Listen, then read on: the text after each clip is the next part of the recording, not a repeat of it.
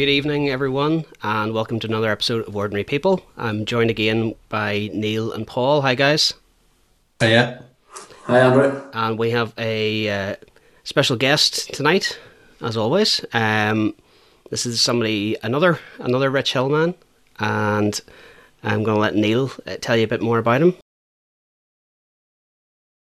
Good stuff. Thanks, Andrew.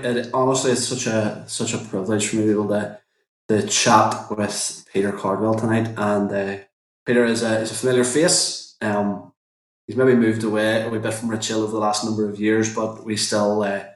I'm very territorial, so I like to still call them our own, and so it gives me great joy to be able to introduce Peter tonight. And so we're going to have a bit of a conversation. But Peter, thanks again for doing this. And just in case there's somebody that doesn't know you around Rich Hill, that doesn't recognise your face, why don't you introduce yourself to us, please? Well, thanks very much, Neil, and thanks Paul and Andrew as well. It's great to be able to do this podcast, and thank you very much for inviting me on. I grew up in Rich Hill. I was first 3.5 years of my life were in Castle Avenue, and then we moved to Richmond Heights, and my parents still live there. And in fact, I'm just back. I live in London now, but Rich Hill is always home, and I've actually just been with my parents for the past 7 weeks or so since Christmas. Just got back to London a few days ago, but really I sort of grew up in the area, went to Cloughney and Portadown College, and then I went off to university in England, and then became a journalist. But did quite a lot of journalism, including for the Portadown Times and Newsletter and the Irish News and Belfast Telegraph and various other papers when I was growing up, and as a professional journalist. And then I worked as a broadcast journalist for 10 years on lots of different programmes, including Newsnight and Sky News. And I was on UTV Live for 2 years as a reporter as well. And then I went into politics. I worked for the Secretary of State for Northern Ireland, James Brokenshire, for about 1.5 years. And then I worked for various other people, various other politicians for another sort of 2 years or so before being unceremoniously sacked, as so many people are from government, about a year ago. And since then I've been doing various kind of bits of consultancy and media stuff, and actually wrote a book as well, which I know we're going to talk about at some stage. So that's the potted history, really. Thanks, Peter. I didn't realise that you grew up for your first 3.5 years in Castle Avenue. So all this time, I was round the corner. I grew up my first 12 years in Castle Garden. Sorry, Castle Garden. Castle Garden. Yeah. Well, your mum minded me for a very short period.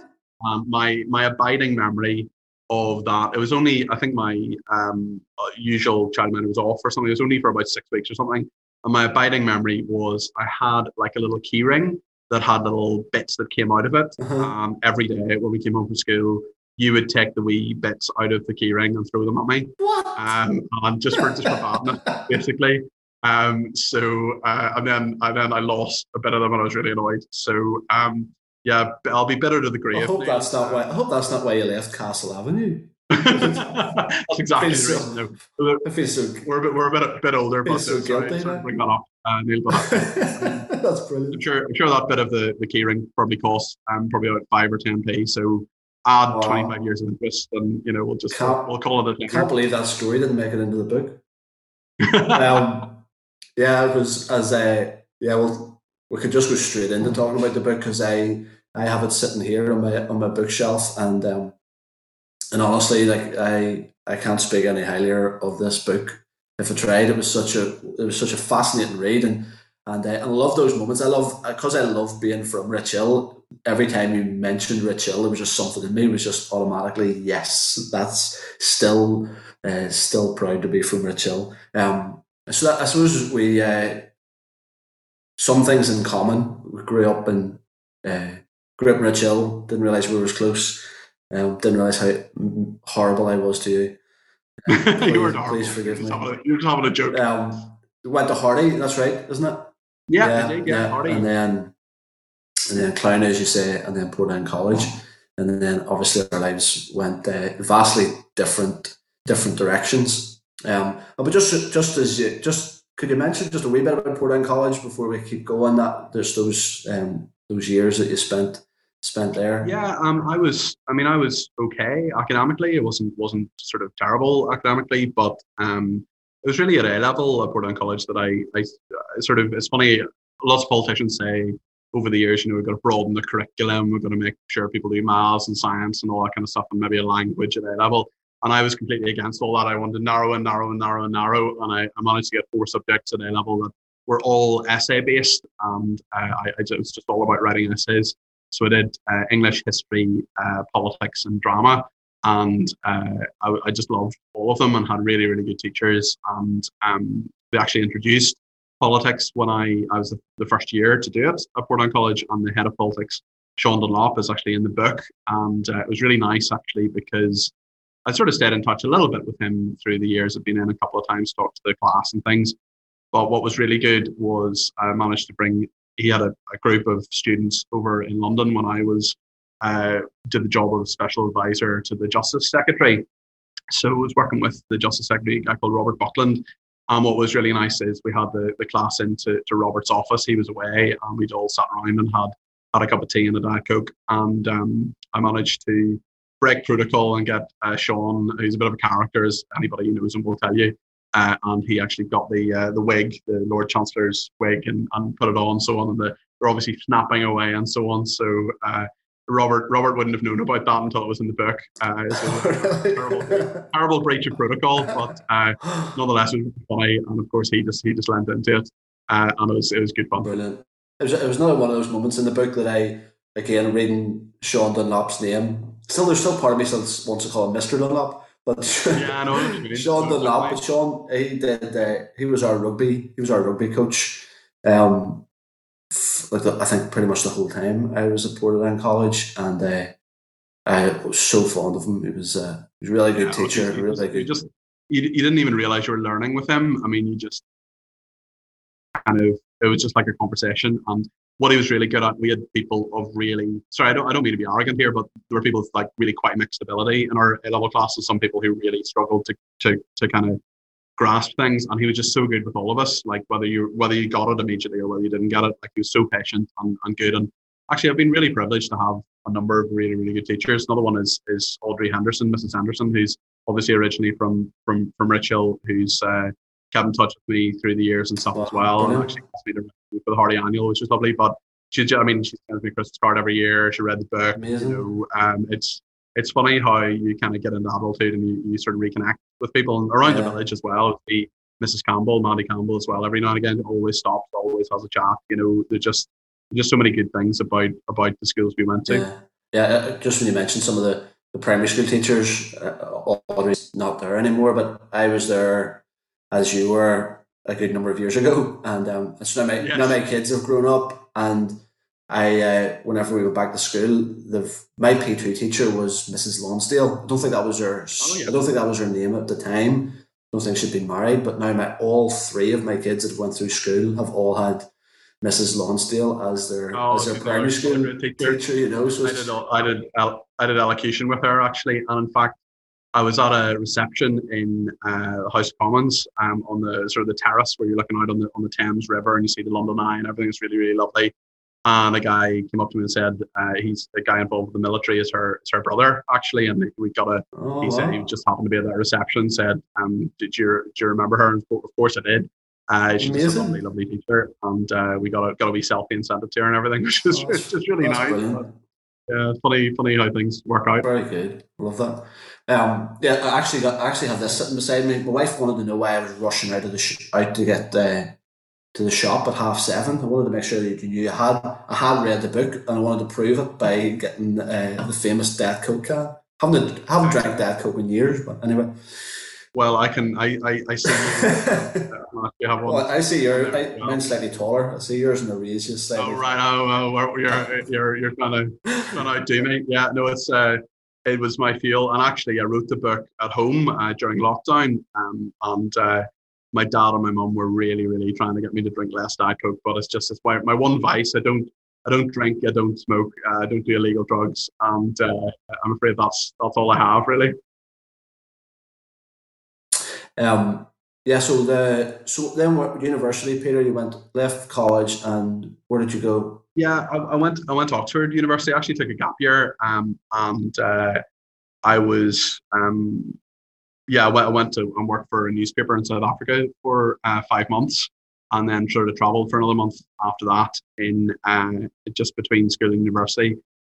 And that year, actually, after university, I applied to Oxford, and because my A levels had gone a bit better than I thought they were going to, and then off I went there for 3 years. So I was really involved with a lot of student journalism there as well, and it was always a real passion. And edited the student newspaper there as well, and got involved in various societies and stuff. So it was really, really good fun. It was very intense kind of university experience. A lot of people, will sort of see universities sometimes as maybe not the most under the most pressure, but Oxford was really, really intense, and I enjoyed it, but it was tough. It was really tough as well. I thought about dropping out at one stage actually in first year, and I remember my mum writing me a lovely letter. I mean, my parents are brilliant for many reasons, but one of them is they've just never put any pressure on me, and they've never pushed me.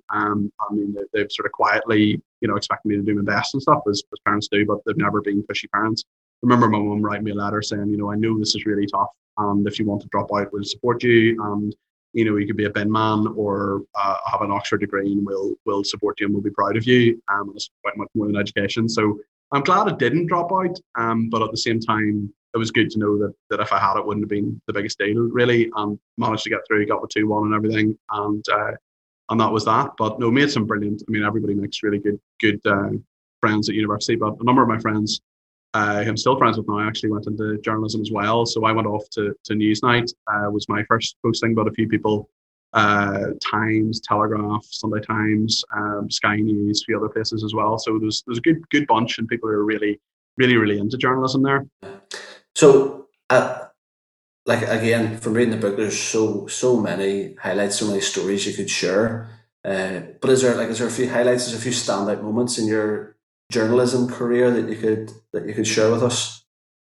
With journalism, I suppose I didn't actually put this in the book, but probably my favorite moment was Obama was giving his sort of final rally, and what a lot of these.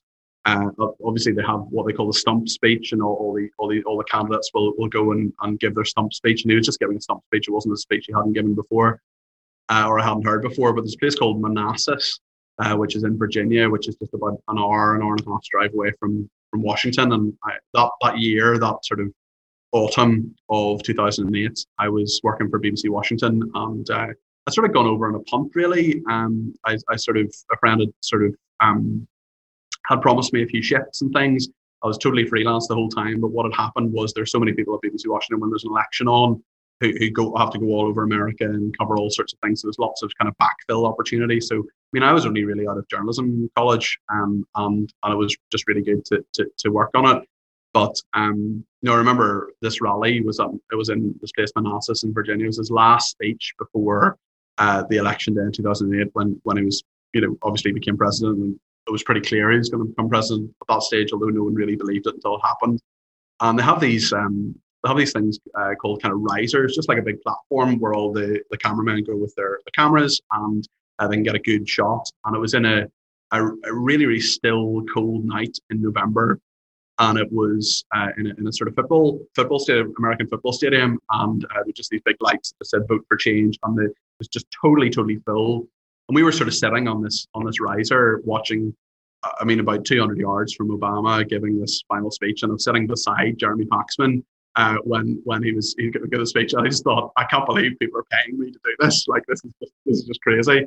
And I just remembered I just remember there's total silence. There was just total silence when it came through. It was midnight Washington time when it became absolutely clear that Obama was definitely going to win the following day. And I just remember just how silent it was, and how there were some people who were very emotional, actually, who'd come, maybe Americans as well, who'd come through a long period of time. But I had a brilliant time as a journalist. I did all sorts of really interesting things and interviewed all sorts of interesting people. I only ever did one red carpet. I was never particularly good at sort of showbiz celebrity stuff or whatever. But I did one thing with red carpet, and I actually managed to interview Kate Blanchett, which was quite funny, and that was quite a funny moment. But no, I worked with Dimbleby, worked with Piers Morgan, worked with Jeremy Paxman and stuff, and it was a really, really interesting 10 years. And then I got the opportunity to go into politics, which was great. But I would say actually the contrast in a journalist's life are probably the highlight as well. I remember doing an interview with someone I just remember it was the dirtiest house I've ever been in. I was doing a radio interview, and usually I would record for 10 or 15 minutes to do a sort of 3 minute report. And I remember I looked at the recording and I recorded for 6 minutes, and I just thought, right, I'm just getting out of here. I mean, it was just a really dirty house, and the subject matter was very, very difficult. As a child who died in care, and then I went directly from there to this absolutely huge house on the north coast, just outside Helens Bay, for a reception with a guy who was over from America. There was a bishop there. There were all sorts of quotable notables. Lord Mayor of Belfast was there and stuff, and it was all sort of canapes and quaffing wine and champagne and all the rest of it. And I just sort of thought, like, I've literally gone from one extreme to the other, and the trick is to try to treat people exactly the same, no matter which situation you're in, really. But no, I was very, very lucky in journalism. You have so many. It's the only job really that you have, or one of the very few jobs where you have the excuse to go up to anybody and ask them anything. They don't have to answer the question, but I got to know quite a lot of politicians through that. Got to know quite a lot of special advisors as well. The job I did, and that was actually the way I got into politics, was knowing someone who's a special advisor to Theresa May when she was at the Home Office, and then when this woman in particular, Fiona Hill is her name, she went to Downing Street, and then I sort of sent off my CV and thought I would hear nothing more about it. And about a week later, I was going off to the Northern Ireland office with James Brokenshire. So it was a very, very strange thing, and I think it was just a lesson in that, if you're not in, you can't win. What's the worst people can do? You just they can say no or ignore your email, but if you don't send the email, they're not going to say no or ignore it. So that was sort of how that happened. Very good. Before we go on to the politics, I'd love to, not just for the sake of like clickbait or whatever, but because I get sucked in by Piers Morgan's rantings and ravings, and you're someone that was in and around that environment. What was he like to work with, or were you up close with? Yeah, I mean, he's very. I've actually known him for quite a while, because he came to Oxford. Actually, he was sacked from the Mirror. You'll remember the photographs, obviously. And he came to Oxford, and I actually interviewed him for the student paper, so I knew him a bit through that. And he actually got me a bit of work experience at the Mirror as well, which is really nice of him. But I sort of known him, and I've one friend in particular who's a very, very, very good friend of his, who's a mutual friend of mine. But I wouldn't say we're friends or anything, but we certainly know each other. I mean, just very straightforward. I mean, he knows exactly what he's doing. He knows exactly when he goes off on a rant that people will react to it. He doesn't mind being unpopular, obviously. And I think there's a real freedom that kind of comes with not caring what people think of you. I mean, some people say it's a bad thing, but the most successful people on television are not the kind of insecure ones who read every tweet and worry about what everybody thinks about them. They're the people who genuinely don't care. And I would say Paxman and Piers Morgan were sort of two of those people who just don't care. I mean, whether that's a good thing or a bad thing is another matter. But Piers Morgan, he knows how to make compelling television. He knows how to have an opinion on almost everything. And I think he's a very sort of charismatic figure who, we're talking about now, whereas there are many other broadcasters I've worked with who just sort of glaze over you sort of thing. And it's interesting as well when you kind of come out of broadcasting and you realise how little impact most broadcasting makes. A lot of people watch the news and it'll be in their mind for a very short period of time, or they'll watch a programme or whatever, and it doesn't really stay with them.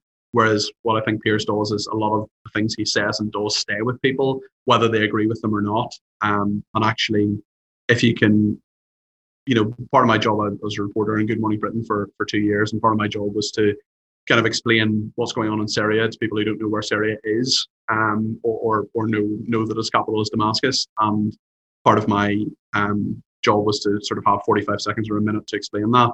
But actually, maybe that's more worthwhile than the 6 minute, 7 minute reported news night to people who kind of know it all already. So it's a big kind of ethical question, I suppose, about journalism as well.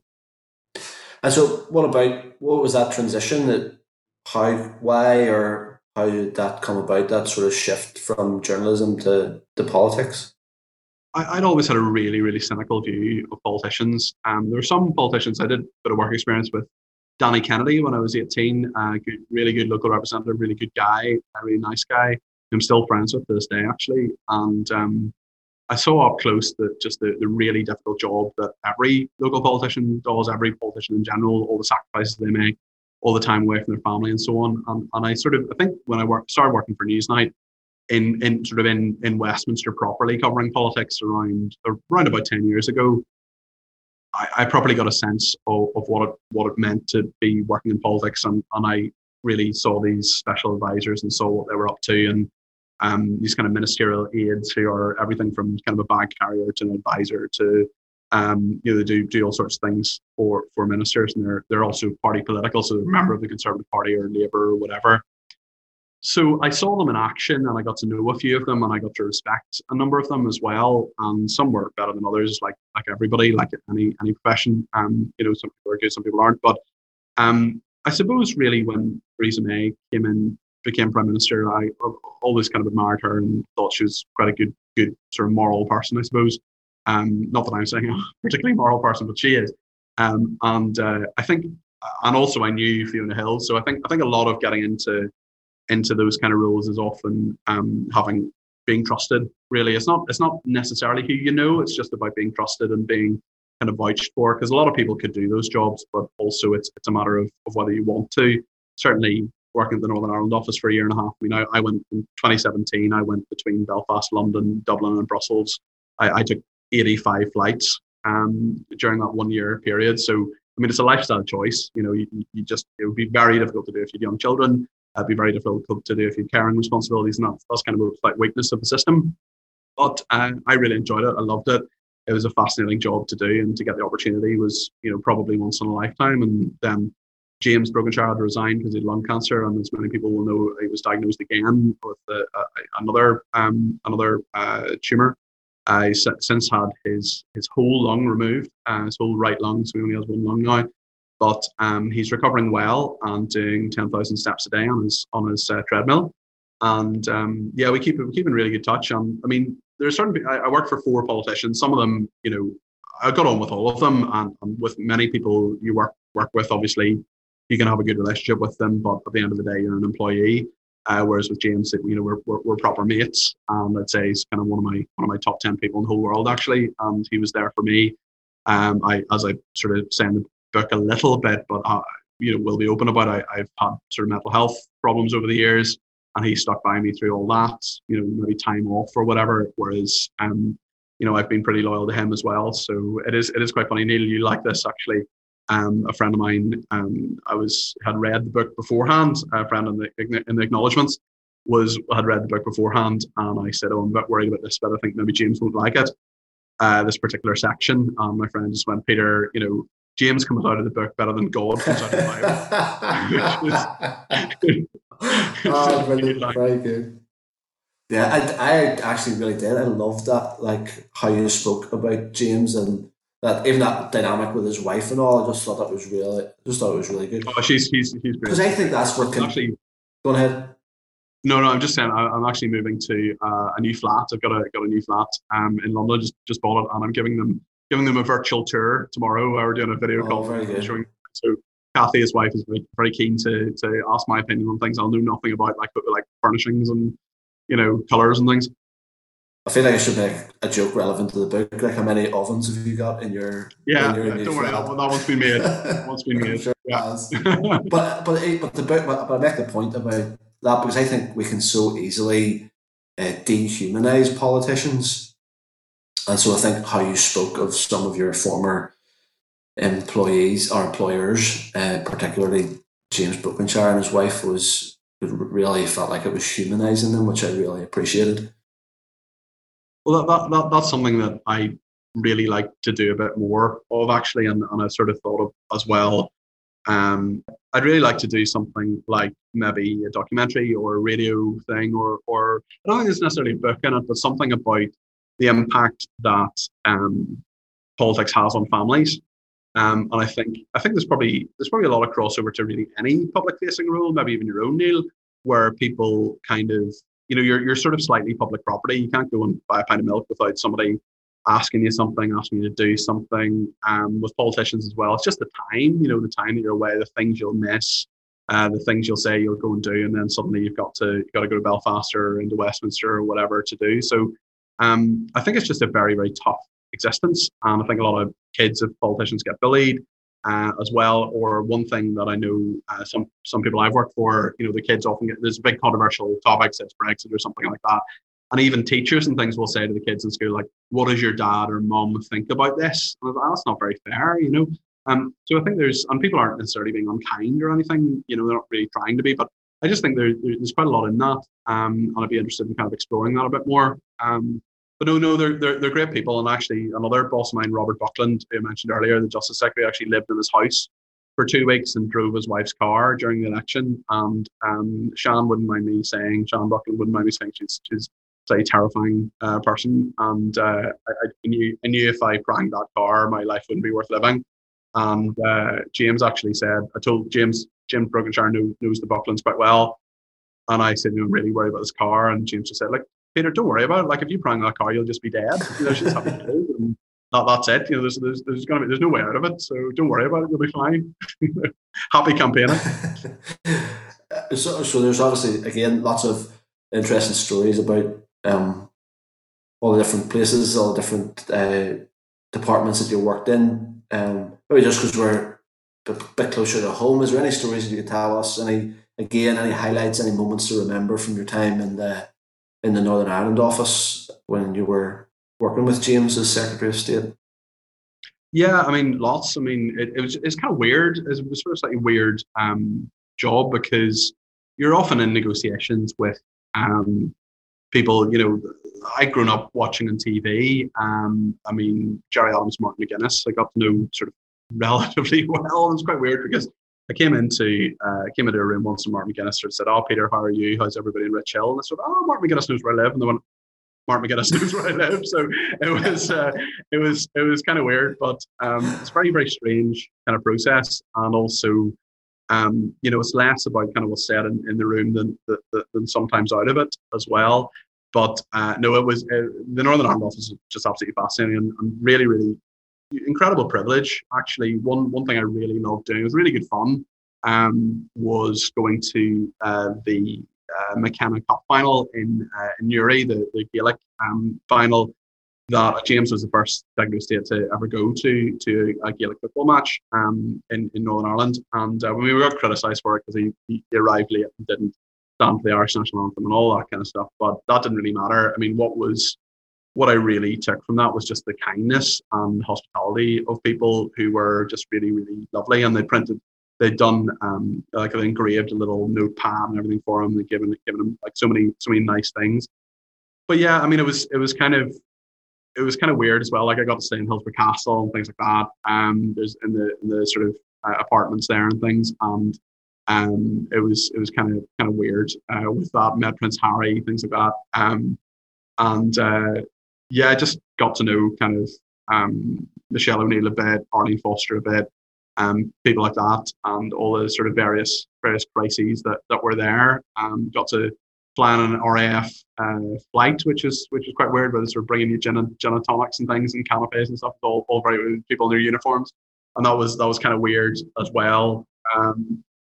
Once, I mean, you almost always took kind of Aer Lingus or British Airways flights, and actually got to know one of the Aer Lingus flight attendants, stewardesses, I'm not quite sure what the correct term is, but to the extent that now if I'm getting on an Aer Lingus flight, I can send her a message on Facebook and she kind of makes sure I'm in the exit row and stuff, which is really, really nice.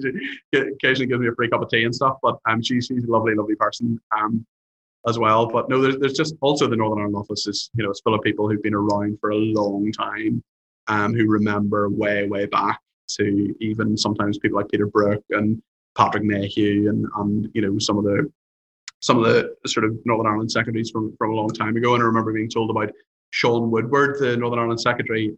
They used to have a little private plane when security was the security situation wasn't as good. They had a private plane that they flew between Belfast and London, but obviously it all had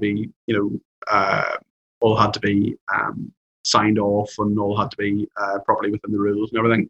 But Sean Woodward is a millionaire, multimillionaire. He's married into was married, now divorced, into the Sainsbury's family.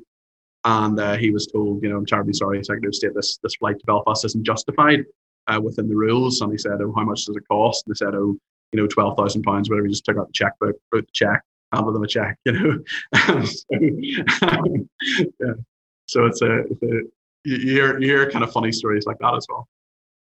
I don't know if it's how to articulate this, but like, did you find a huge difference being in England so long and coming back into Northern Ireland politics? Is it like, was it not? Yeah, was it frustrating, or was it like?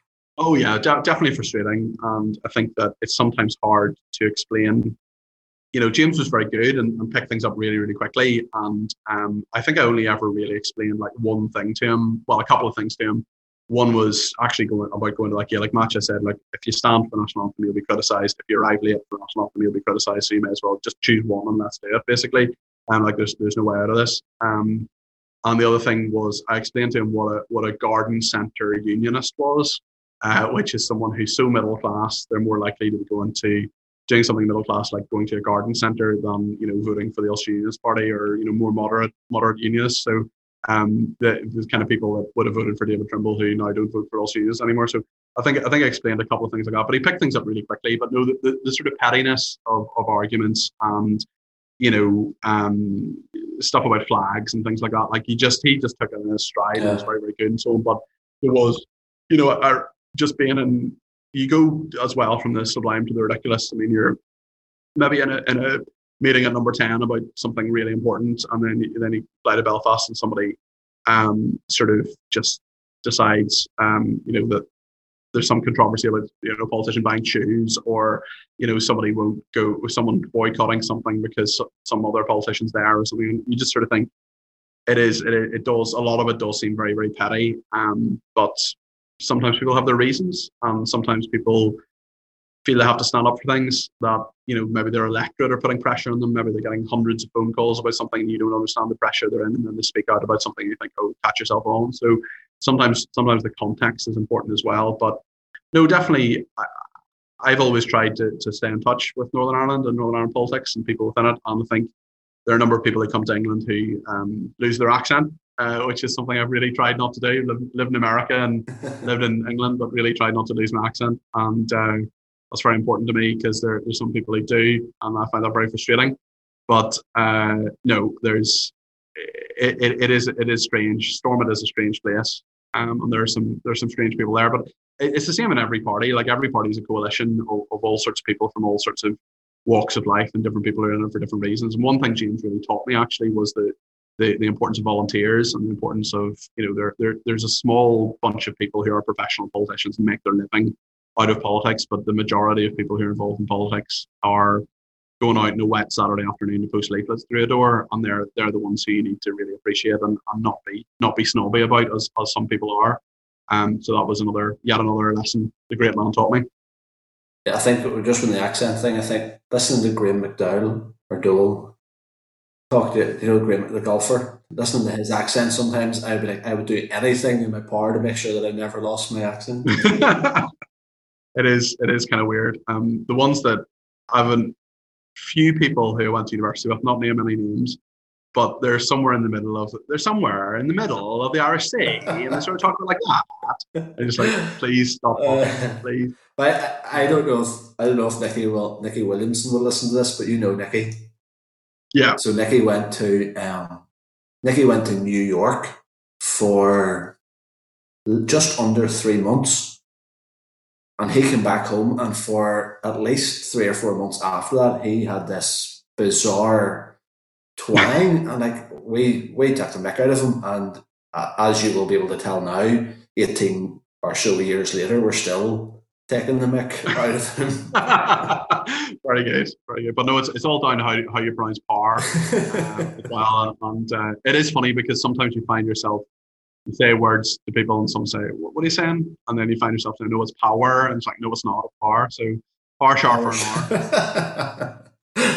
Well, very good. One of the parts, Peter, that I'm sort of making this, I'm sort of quoting from your book here, and if you have anything you could speak in this, because whether it was from your perspective as a journalist or in the world of politics, I was challenged by it even just in the world of church, because you talked about this idea of understanding everyone's perspectives. And I think it was, I don't know if I'm quoting this exactly, but I think you said something along the lines of it's weird when people feel they cannot debate discuss and drink with those that we disagree with. And I just found myself stopping in the middle of the book and like, what would it be like? Especially in Northern Ireland, especially in some of those places that we find ourselves in. Like, why can we not do that better? Like, why can we not? It is weird that we cannot debate, discuss, and have a drink with people that we disagree with. Well, it's really interesting that you mentioned that, because I was actually inspired by. I'm not religious at all. I'm completely agnostic, I'm afraid. But I was actually inspired by, there was I think it was a Presbyterian or Methodist moderator a couple of years ago. I can't remember exactly, but it was definitely a moderator who went to the Sinn Féin conference, the Ardèche as they call it, and said, I think it's something along those lines actually. And he said, buy a cup of tea for someone you disagree with. And I remember I actually bumped into Martina Anderson in an airport lounge, and the Sinn Féin politician who I probably couldn't disagree with more. I don't think there's a living person I could disagree with more in terms of Northern Ireland. And she's a very, very friendly person. And we were about to get the flight, and I said, she was with a few of her maybe workers or whatever. And I said, I remember watching your Ardèche on the telly, and this minister saying, buy a cup of tea for somebody you disagree with. So, sometime can I buy you a cup of tea and we'll have a chat? And I said, yeah, no problem. We haven't done it yet, but it was quite funny actually. The guys who were with us said, oh, I remember that guy who said that. Yeah. So, no, I think as well, I mean, a lot of people want to be really, really strong in their opinions. And I went into a lot of politics not really knowing what I thought. And I still don't know what I think about a number of things. I'm much stronger now than I used to be. But I think because of journalism, for 10 years, it was my job not to have an opinion. And then for 3.5 years, it was my job to have an opinion on everything, until Civil started, this is what I think, this is what the Secretary of State thinks, and all the rest of it. I think there are a lot of people who very happily get into people they respect, or a newspaper they respect, or news sources they respect, for whatever reason, and then kind of parrot those opinions. And I always say that, if you read The Guardian every day, read the Daily Telegraph for a week, if you watch BBC News for every night, watch Channel 4 News every night for a week and see how it goes, or listen to a bit of talk radio or LBC or whatever, and just work out not just what you think, but why you think it, and being challenged in your views. There's nothing wrong with being challenged in your views, and it actually can make, I mean, I'm sure you know a lot about this, Neil. There's, Northern Ireland's a much less religious society than it was when we were growing up. And although I would argue it's probably more Christian society now, in that there's so many people who are brilliant Christian witnesses, and that's one of the reasons I'm agnostic. I've always admired people like my mother, actually, and a lot of her friends from Rich Hill who are incredibly have this incredible Christian witness.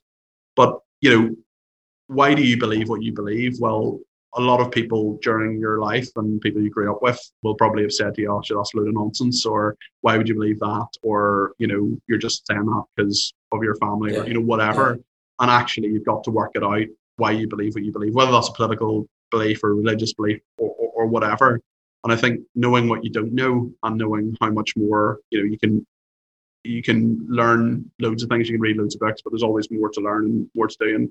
And not kind of ruling out the fact that you can change your opinion. And there's nothing wrong with changing your opinion. There's nothing wrong with being convinced. There's nothing wrong in terms of hearing the counterfactual or hearing what other people would say, because then you're either convinced or you realize more strongly why you believe what you believe.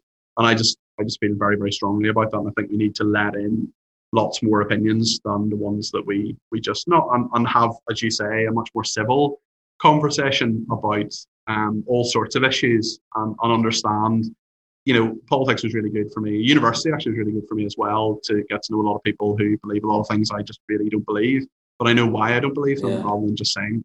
Yeah, that's brilliant. Yeah, thanks for sharing that, Peter.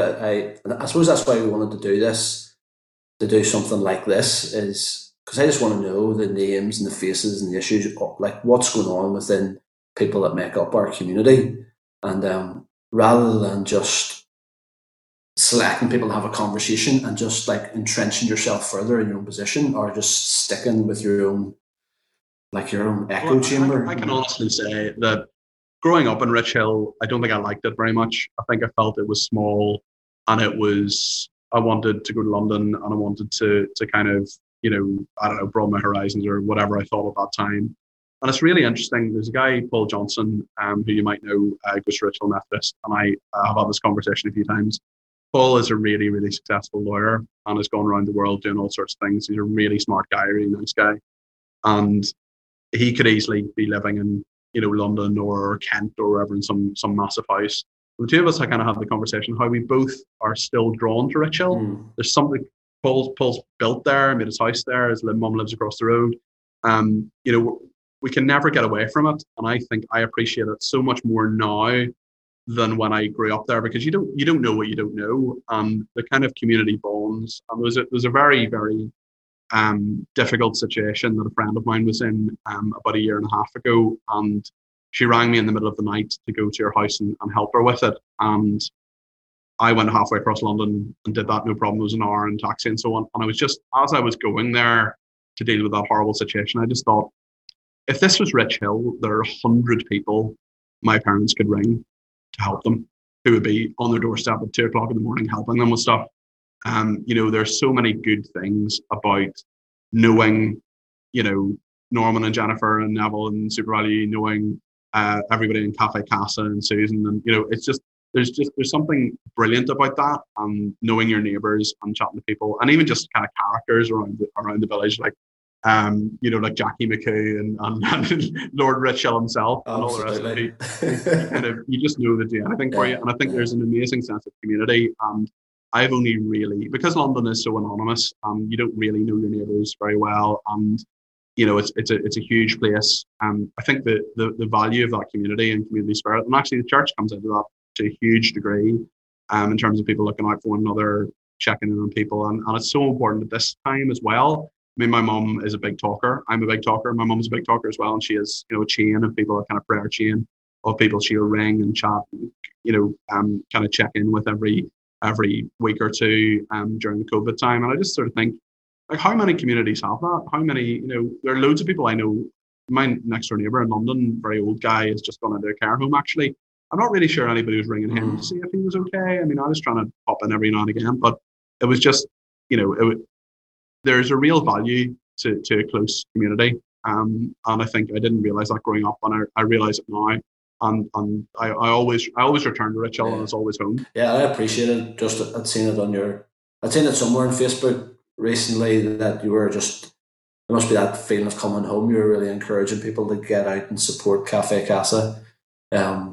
Which I thought was really good. I was a bit worried actually, because it wasn't Susan actually, but someone else was saying, they're just like many businesses suffering with COVID and so on. But I just thought it was really important to kind of go there, and I tried to nip in a few times and get a few things. I mean, obviously, if I happened to buy a big bun, a big, those biscotti kind of things, or a 15 or whatever, just helping my community. Yeah.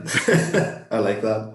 I couldn't go past without saying, like, I don't know your dad all that well, but I was actually on a walk. I was on a walk with Nick McKnight this morning, and he was speaking incredibly glowingly of your father. But I do know your mum a wee bit better, and I have to say, like, in terms of Christian witness around Rich Hill, your mum is certainly at the top of the list in terms of a Christian witness. It's funny actually. I mean, there's sort of a group of it's quite interesting actually. There was, during the Drumcree crisis many years ago, my mum set up and a few of her friends, we had a load of people over at our house for prayer meetings during the Drumcree crisis. Actually from some people from the Catholic Church as well came, and there were about at times I think there were 20 or 25 people every morning, for a few weeks in our front room. And then it kind of dwindled, and the kind of end of that is, or what it is now, are my mum and 3 of her friends who since that time have met almost every Saturday morning and had a prayer meeting. Although I've been known to call it the gossip meeting, but the Saturday girls, as she call them, are just like 4 really firm friends who have been really there for each other through many things over the years. And that's part of it as well, and I think we're just very lucky to Nick as well. I talk about just a great guy who I've batted around a number of ideas with over the years, and actually Paul Ritchie as well. Ritual Methodist, real intellectual, like a really smart guy who used to go for walks with as well, and talk about like Lutheranism and all this kind of stuff. So like it's you do have those kind of people as well. So while we're still talking about the conversation on Rich Hill, we can't not speak about the Facebook page that you set up, which I did not realize until I read the book. So we had Alan Turtle on the first episode a number of weeks back, just giving us some people even on this call that did not know that Hillsborough had stole the gates from us. So do you, like with a Lisburn man here, he doesn't even know the criminality his brethren have been involved with. So can you give us wiping your hands off it? Tell it to the judge. Can you bring people up to speed on that maybe don't know about it, and direct them to your Facebook page and give us some hope that it actually please join my Facebook page. Give Rich Hill Castle back its gates. It's funny actually because people are a little bit divided over this.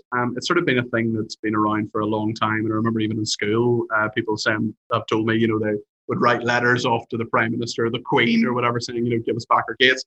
And ironically, actually, the gates obviously were taken in 1936 and are still at Hillsborough Castle.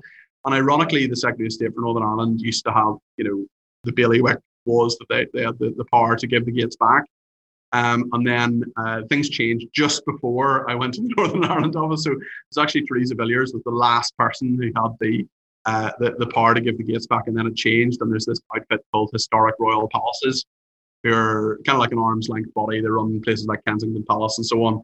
And now they have the power. So sadly, the Secretary of State didn't have the power anymore.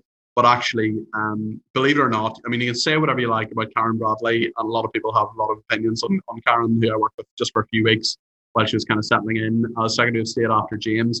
But she is very much of the opinion that the gates should be given back to Rich Hill. But some people sort of contacted me and sort of said, well, actually, maybe we're not ready yet, and maybe the castle needs to be in maybe better shape, or maybe need to wait a few years and see what happens with the castle or whatever. So.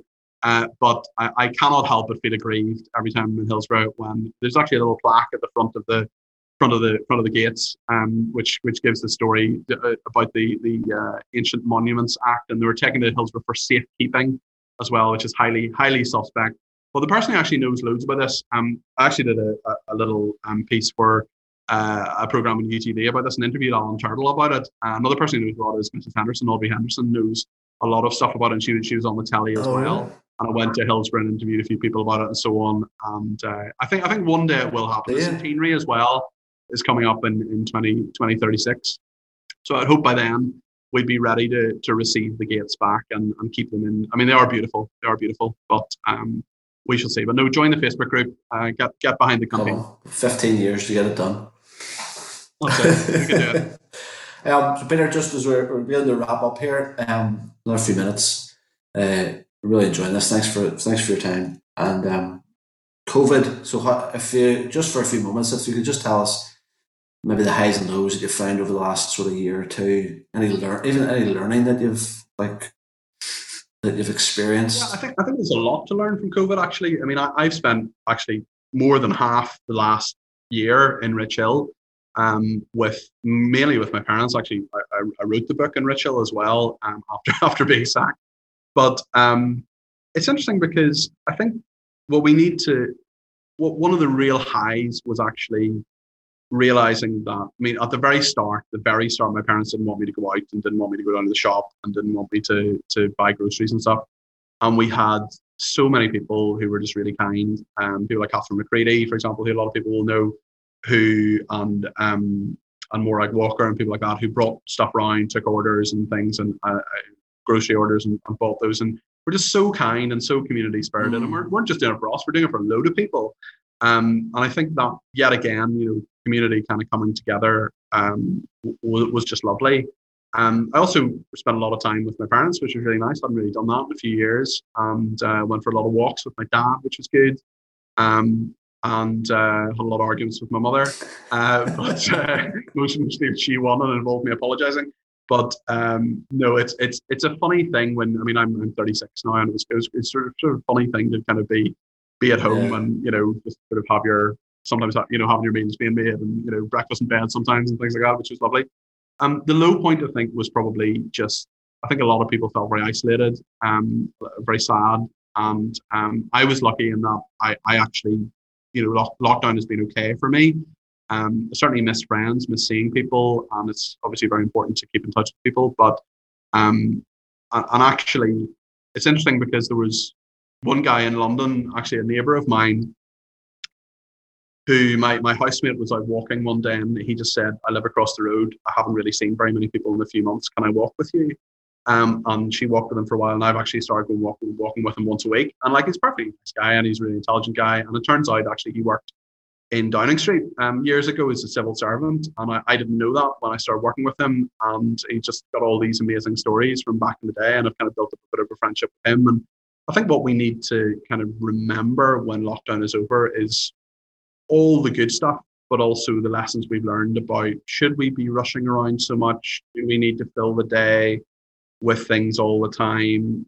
There's been a lot of sort of sitting and thinking and just a bit of time to do things. And I know, one of the really good things is that, I cleared out basically every possession I had in Rich Hill. I went through it all and decided what I wanted and what I didn't want, and, watched a lot of Homes Under the Hammer. But it's been, I think there's a lot of good lessons, and I think a lot of people are probably reevaluated, especially working from home and doing things like this and Zooms and things. It's actually been very, very positive for a lot of people. And I think a lot of people are going to ask, do I need to go into work 5 days a week in Belfast or London, or, do I need to sit in traffic?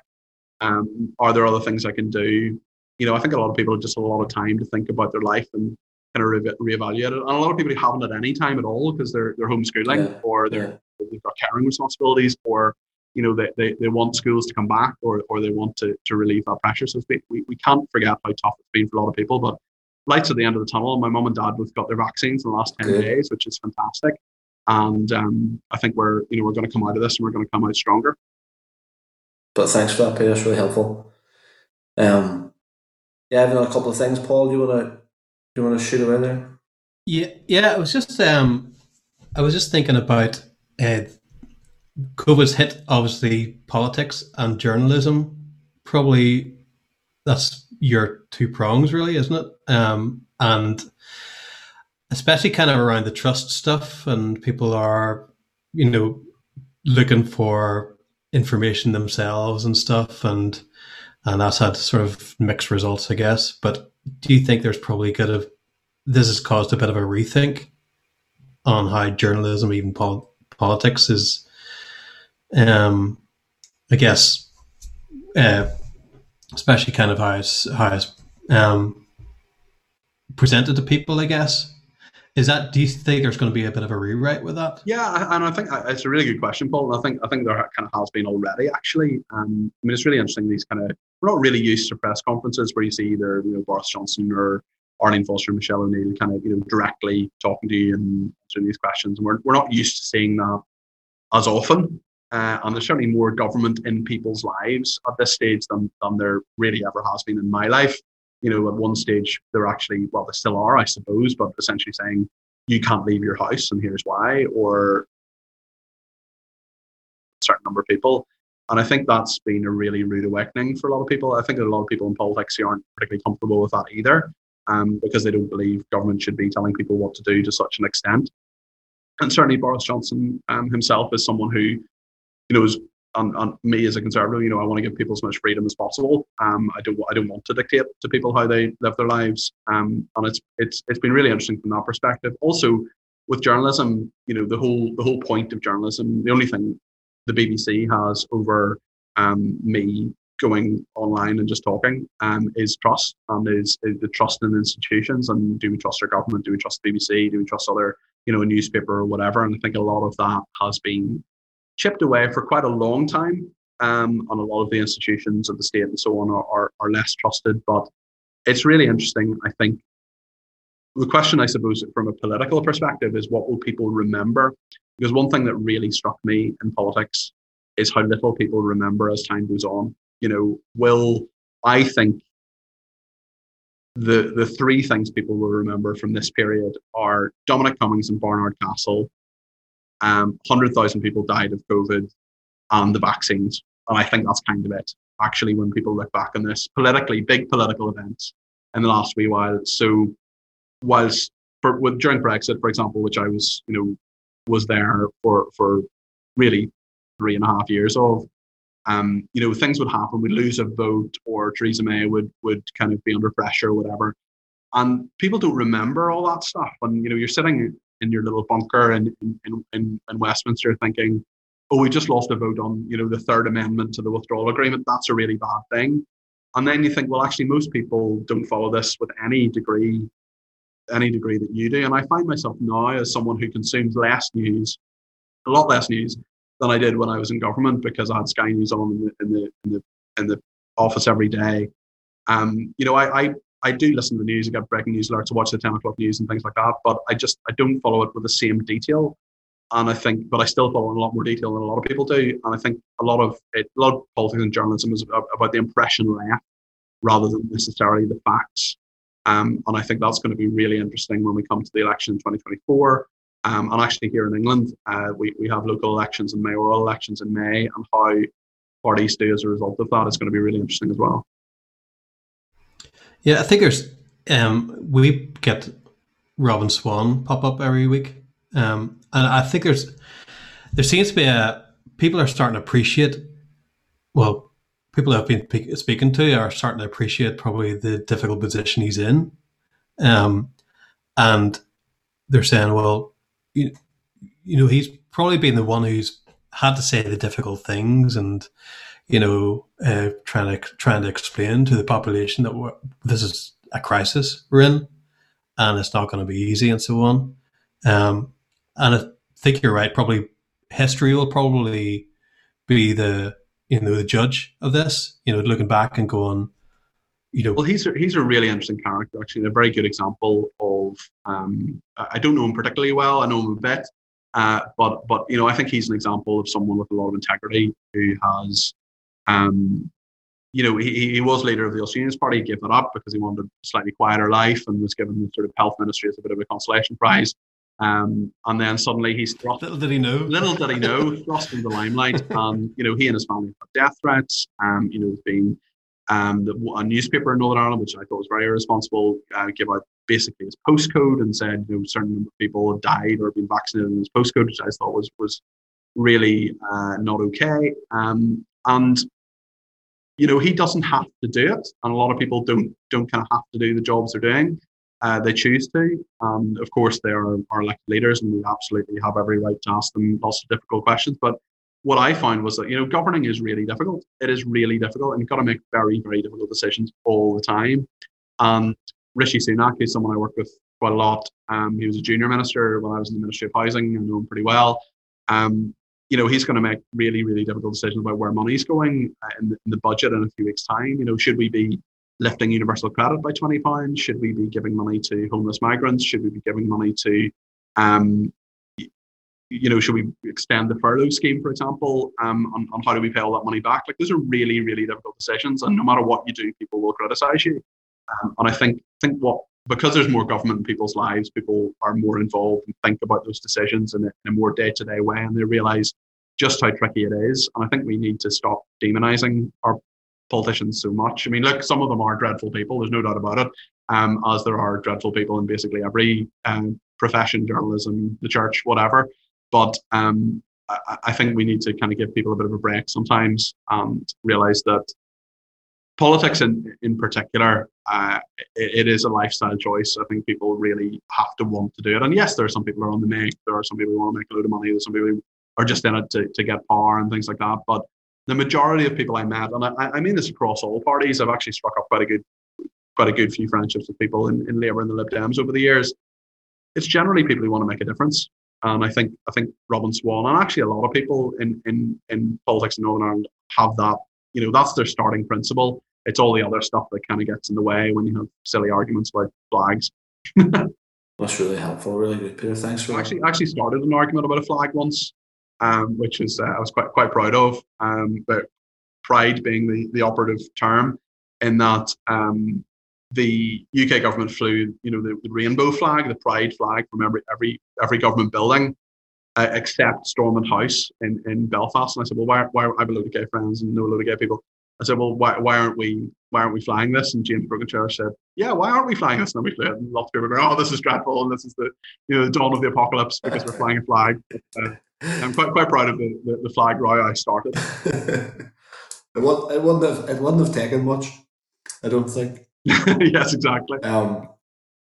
Just again, you were mentioning just a few more political figures you were mentioning. I read the book to the end thinking, did Peter finish this book before or after Dominic Cummings left Downing Street?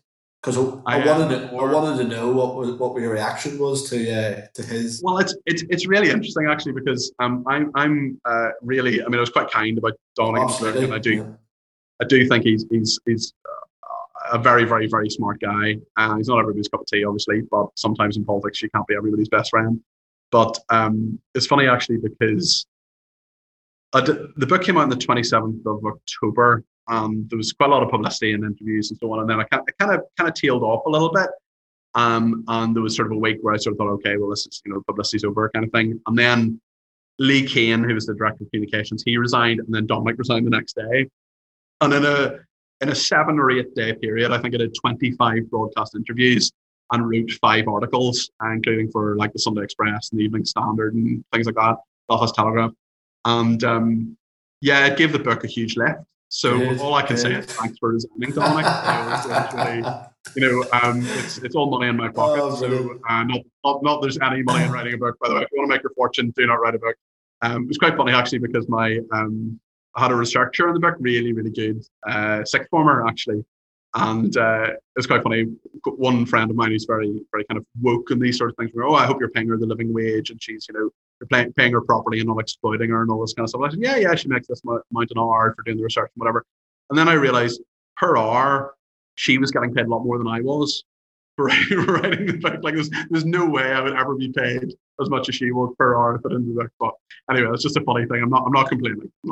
Good. But no, I'm very grateful for Dominic to resign at that time. I think the writing was on the wall really since Barnard Castle. I mean, you can't really recover from that particularly. And it's interesting actually for the political wonks out there who perhaps know some of these personalities. There's a guy called Steve Hilton who was David Cameron's sort of Dominic Cummings-esque person. And then for Theresa May, there was a guy called Nick Timothy, who was her chief of staff, who was a very radical thinker. And these radical people never last that long. Steve Hilton, I think, lasted about 2 years, but along the 2 years. Nick Timothy lasted 1 year in Downing Street, and Dominic didn't last 18 months. So it's interesting, one person can't change the whole system. But any time I worked with him, he was okay. I mean, he was scary, definitely, no doubt about it. And I wouldn't have crossed him. But if you're going to be, I mean, he never had the job title, but if you're going to be chief of staff or thereabouts the Prime Minister of the United Kingdom, like you've got to be a tough partner. You can't be a pushover. So I'm so aware of, like, we've scratched the surface on many on your political career and your journalism career. I know there's other stuff that you're interested in, but just for the last few moments, mainly as much as, because it's an area I'm passionate about, and I do know that it was part of your bio that you have been mentoring a teenager in the care system, and I'm passionate about that. But also, this Friday is Care Day 2021. It's the sixth time that the guys at Voipik have they did this, started this 6 years ago, and so because it's Care Day coming up, I'd love to just to speak about that. All I want to say about that is, Neil, I've probably done less than 1% of the caring that you've done for children in care, and it's brilliant that you and Judith are doing such a fantastic thing. And to anybody else out there who's thinking about fostering or adopting, please do it, because there are something like 80,000 children in care in the UK, and it was really interesting. The thing I do, and the reason I'm interested is I mentor, as you say, a kid. He's 16. I can't get his name, unfortunately, but he's a really good kid. I've been hanging out with him for about 3 years. We talk on the phone usually once every week or 10 days or so. We meet up usually once a month, although it's been a bit less, obviously, during COVID and lockdowns and all the rest of it, and just go and do something fun. And the idea, I'm what's called an independent visitor, which is not a huge commitment at all. As I say, I do it once a month, and it's a phone call every few days. And he's just a really great guy who I just kind of hang out with. And I'm sort of another adult in his life who provides a bit of consistency. And a lot of people in the care system, as you know, really just don't have any consistency. They'll have all sorts of different social workers, all sorts of different foster placements, and that kind of stability that I think the two of us, actually, you and me, Neil, have been so lucky to have. It was really interesting actually when I went to university. It was only then really that I realized how many people had a complicated family situation for whatever reason. I'm not saying for a second there aren't brilliant single parents out there or anything like that, but and everybody's different. But I just was so lucky, and I've been incredibly privileged to have those kind of anchors. And you realize that so many people don't. And what I found most interesting about the training for the independent visitor stuff, and it was pretty extensive, and obviously you got to go through all sorts of checks in terms of criminal records and all that kind of thing, for obvious reasons. But what I found really interesting was we got a lecture about child protection and stuff and why children are put in care. And, you hear all the time about things happening, things in the news with kids and stuff who aren't in care, and you think should be, and think, well, they should be taken off the parents. But the legal requirement is barely adequate. So if you have parents who are giving, by a legal definition, barely adequate care to children, well, their children can't be taken off them. So these 80,000 kids who are in the care system fall below that. So they've all been through horrendous things, sometimes things I can't even imagine, don't want to imagine. And if anybody can provide some sort of stability, some sort of understanding, and actually just a bit of fun as well. I mean, a lot of kids in care have very serious lives. They're not all a crack. They're sitting in meetings with adults talking about their future, and as well as all the stuff that kids do in school and all the seriousness of that. And I think they often don't have an opportunity just to be children and just play and have fun and be carefree and take risks and learn things and all the kind of stuff that everything sort of risk assessed within to a fine point. So I've been really privileged. As I say, it's only 3 or 4 hours a month over the last 3 or 4 years, but I've loved doing it. I think that maybe I know you've adopted, Neil, and that's a massive step. And fostering is a massive step as well. And you're just your whole life is turned upside down by that. And I think maybe you guys should do a podcast just with Neil on like how his life has been changed by all that. So huge admiration for anybody who does that. And I think there's so many people as well who work in the system, social workers and so on, and they have a really, really tough job. And I think there's a lot to be admired about a lot of what they do. Obviously they're good and bad ones, but I think if a kid can get through the care system and have a good life, that's marvellous. And actually I was doing some more training, again, safeguarding training, last night for the placement I do. You've got to top it up every year. And there was one placement, my young guy will be leaving care in a couple of years, which is a whole other thing about what happens next and life skills and all the rest of it. And the woman from the charity was telling me that one of her placements, they've kept in touch for years and years and years afterwards, even though they're not kind of formally together in this kind of independent visitor thing. And the independent visitor is now godmother to the children of the girl in care who was in care. So those kind of relationships can exist. And I think people sort of immediately think kids in care, they're all problem children.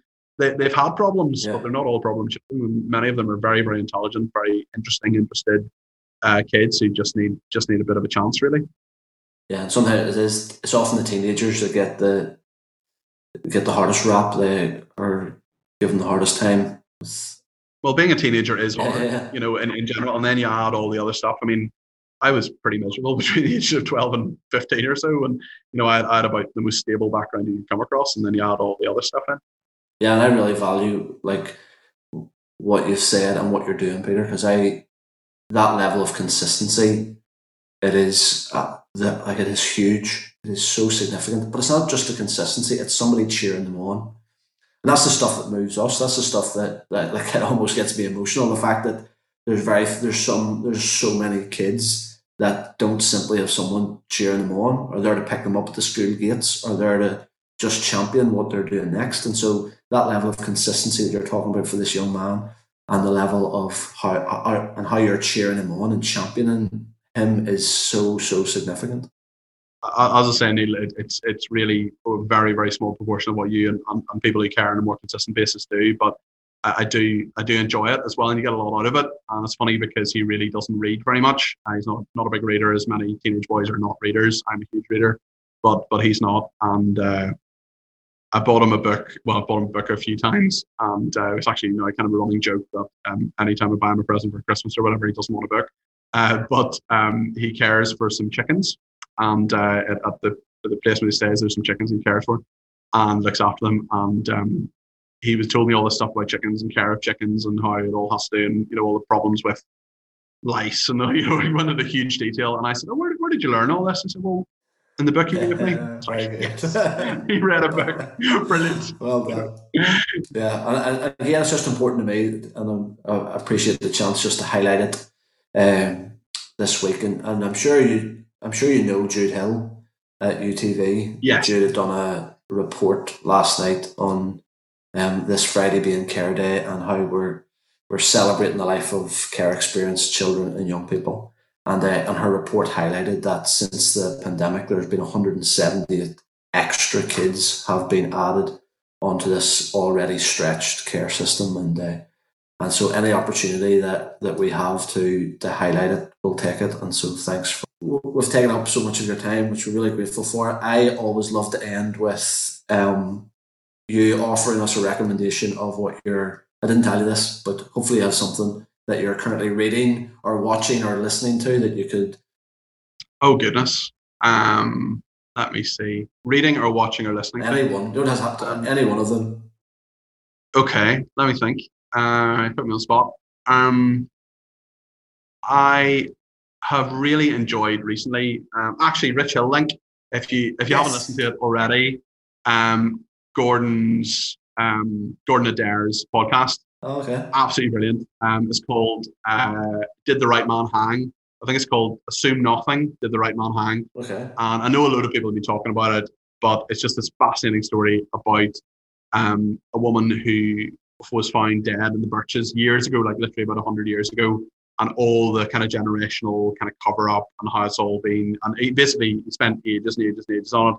And Gordon's a really, really good guy. He's a really good journalist as well. He's had a lot of challenges with his own Parkinson's. And there's a 6-part series, and I thought it was going to be 6 parts, and then there was a 7th part because there are all these different revelations. And I just finished listening to it there at the weekend, and I just cannot recommend it highly enough. I love all that true crime stuff. Another one, West Cork, is another brilliant one. But Gordon's played a blinder, so keep it Rich Hill and download that. Peter, thank you so much. Honestly, it's been a privilege to get the chance to chat to you, and thanks for giving up your time. And well, thanks very much for having me. It's been great, and keep doing what you're doing, because not only on the care front, but with this podcast as well. So it's a good idea. Thank you so much.